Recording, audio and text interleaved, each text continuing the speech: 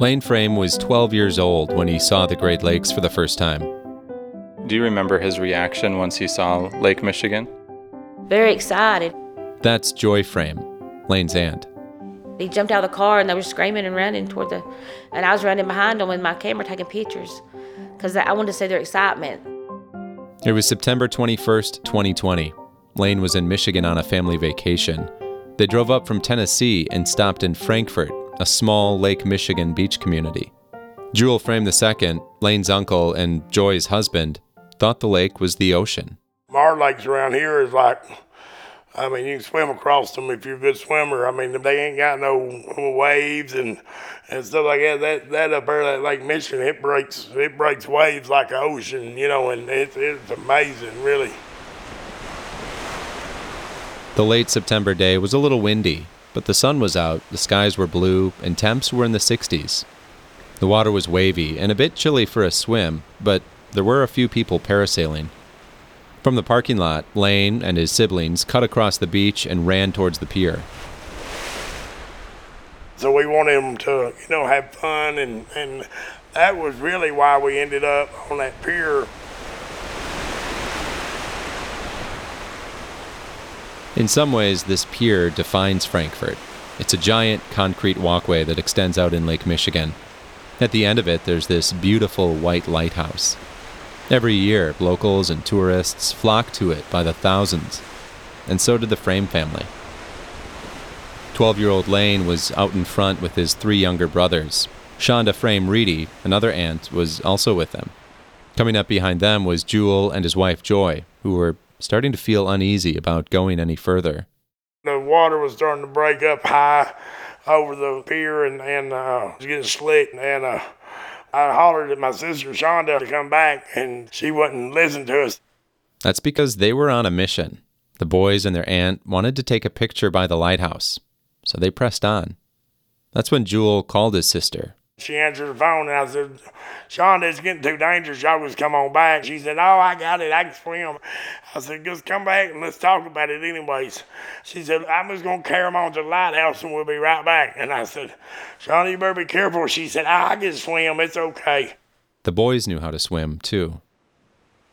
Just moments later, a big wave hit the edge of the pier and crashed into Shonda and the 4 young boys. And we heard some awful screams you ever heard in your life. Man, it was terrible.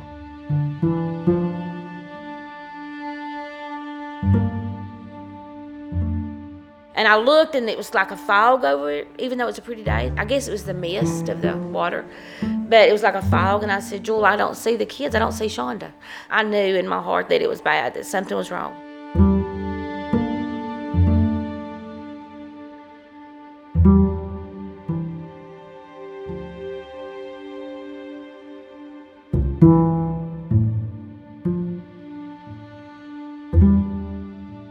This is Points North, a podcast about the land, water, and inhabitants of the Great Lakes. I'm Dan Wanshura. Unfortunately, it's not uncommon for people to get washed off piers into the Great Lakes. There are 135 federal harbors. Most of them have a breakwater, or what's commonly called a pier or jetty. And lots of people go out on these structures when they shouldn't. So, can something be done about it? That's coming up right after this.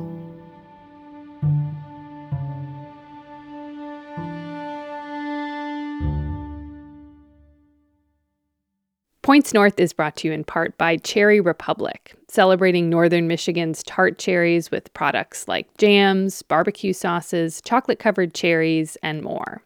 Online at cherryrepublic.com. And Aspire North Realtors, bringing real estate professionals together, supporting their involvement in the community, and advocating for the industry in a sustainable way. Online at aspirenorthrealtors.com. They'd been swept off the Frankfort Pier and into Lake Michigan.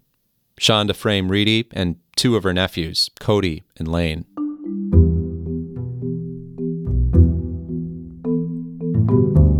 The other 2 boys clung to a big post and stayed out of the water. In the lake, Shonda was able to reach Cody and push him towards the pier.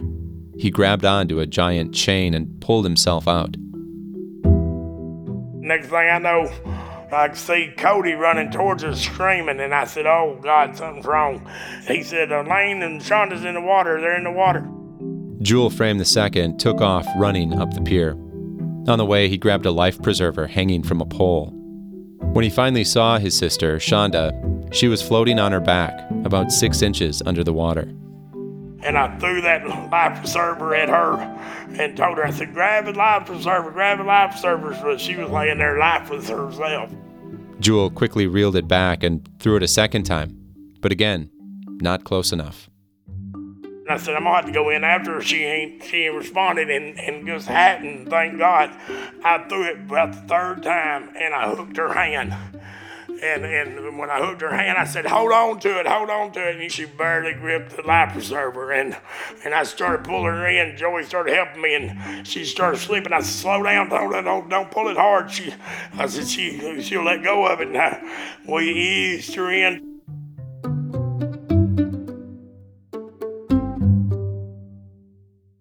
By that time, one of the parasailors noticed what was happening.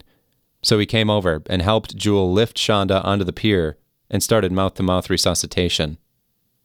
But Lane was nowhere in sight.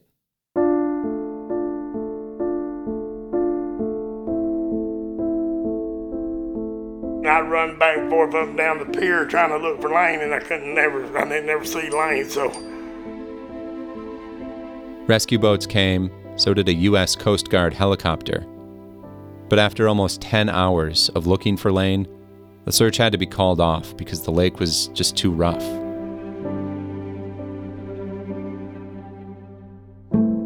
The following day, the lake was still too rough. Again, crews were unable to go out and look for Lane. Here's his aunt, Joy, again.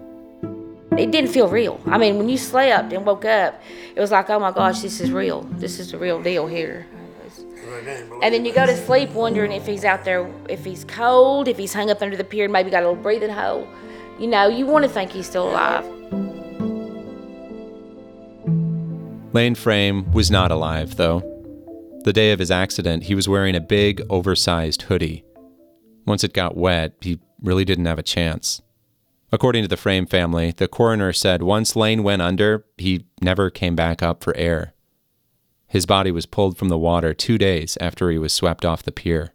It was awful, and it took a toll on me and my family and everybody. It took a toll on everybody. Every year, dozens of people drown in the Great Lakes.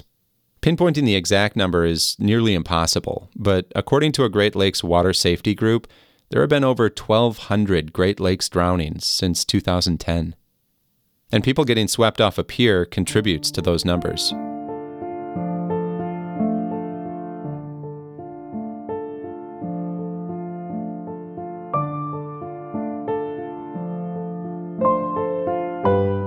For the Frame family, what was supposed to be a dream vacation turned into a nightmare. Jewel says Lane and the other boys had never been on a vacation before. Their mom left them when they were babies, and their dad was in and out of jail.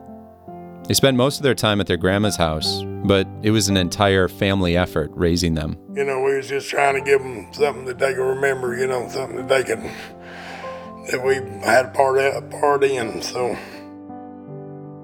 Deep down, Jewel knew the pier was dangerous that day. That's why he called his sister, Shonda. But he still wishes it had just been closed off. They really should have a cable or a chain across there as you're entering, especially when it starts to get into the rougher part of it. They need to have something warning. Do not pass this point without, supervision, without anybody, something just to at least slow them down, make them think before they walk on there,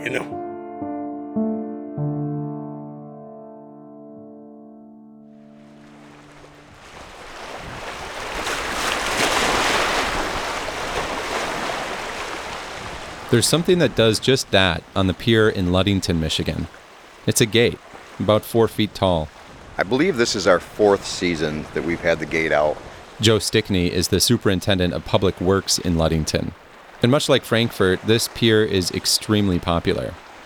But the gate can restrict access to it. When it's closed, a sign indicates that people who go past it could get fined. It all started back when Lake Michigan was real high and we were having problems with waves coming over the breakwall. We had several people get washed off the pier, and we did have some people drowned in the area. And have you seen people skirt around the gate? Oh yeah, it happens. And like I said, we're not physically going to block people completely off. It would be almost impossible to do. So it's more of a suggestion or a reference just to say, we know that we have high seas today, the water's bad, it's crashing over. Please don't go out there. If you do, there may be consequences. So why didn't Frankfort have a gate? Well, the community has had a couple of them in the past, but fall storms and winter ice are pretty hard on gates. And at some point, the decision was made not to replace them. What we determined through the years is the gate wasn't going to stop anybody from going out there. That's Joshua Mills, city superintendent of Frankfort. He grew up here, and he says gates don't stop the people who have their minds made up. As a kid, I did it. I went around it, and I saw people go around it. After Lane's death, Frankfort did install a warning light system that's connected directly to National Oceanic and Atmospheric Administration data. A green light means it's safe to swim and go on the pier, while a yellow light indicates caution.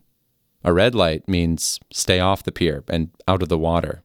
It's amazing, though, when we're in full force, full red light, pier light. It's evident that there's waves crashing. People still want to try to get close to it. The Frankfort Pier is owned by the U.S. Army Corps of Engineers. Lots of piers on the Great Lakes are. They are an attraction for the public, for sightseers and fishermen, and just, recreational use. Although they are not intended for that, they are used for that. Chris Schropp is with the Army Corps. He says these piers were built for navigational purposes only, basically to give safe passage for commercial and recreational ships and boats. The Corps of Engineers is not a safety enforcement agency, so we can't prevent people from going out. But after Lane Frame died, the Detroit district of the Army Corps put up signs on all its piers, warning people about the danger of walking on them. And after a drowning accident in 2000, the Corps helped get life rings on the Frankfort Pier. One of those life rings likely saved Shonda Frame Reedy's life 20 years later. But gates, they're a little more complicated. In Wisconsin, you can't block pier access because of the state's public trust doctrine. It protects residents' ability to recreate, including fishing from those piers. Another barrier for gates? Liability concerns. Here's Chris Schropp from the Army Corps again. If you have a gate that's meant to be closed during adverse weather, and for some reason it was not closed and someone goes out, they kind of open themselves up to maybe a lawsuit. So I think that a lot of times people shy away from that.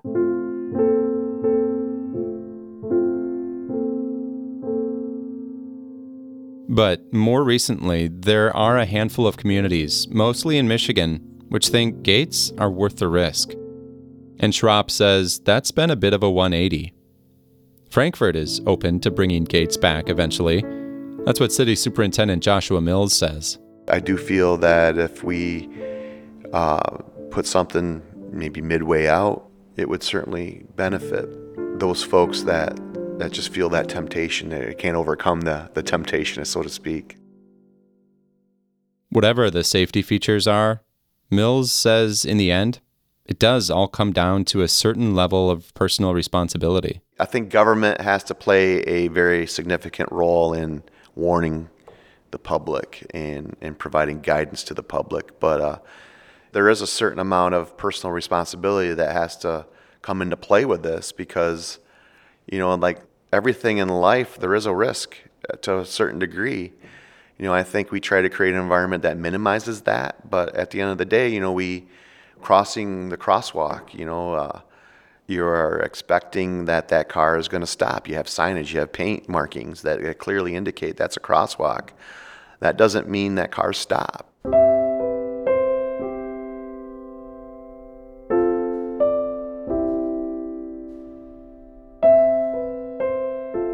Right after Lane Frame died, his uncle Jewel spiraled out of control. He was mad at God. Matter of fact, I got 2 DUIs over it. I never drank my life, and I was trying to find some way out. It didn't help that Lane's dad, who was in jail, pinned the accident on him. He kind of blamed me a little bit and blamed Shonda a little bit, and I guess he was bitter a little bit, but I mean, he never been in their life that much, and he wasn't able to be there then. He can't blame nobody when they're trying to do something for them that their daddy should have been the one doing it for them. But now, about 3 years later, Jewel is more at peace with what happened to Lane, and he doesn't blame anyone. It's the Lord's will, whatever happens, good or bad. So I believe it was just Lane's time, and we ain't none of us got an expiration date on the bottom of our foot telling us when it's time, and it took me a long time to realize that it's just meant to be.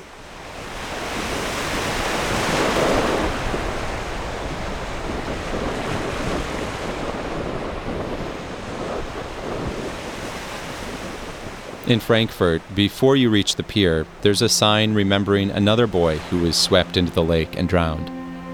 His name was Caleb Sutter, and he died 23 years ago. The sign is an emotional barrier of sorts, just like this story is. A reminder that these sorts of tragedies keep happening.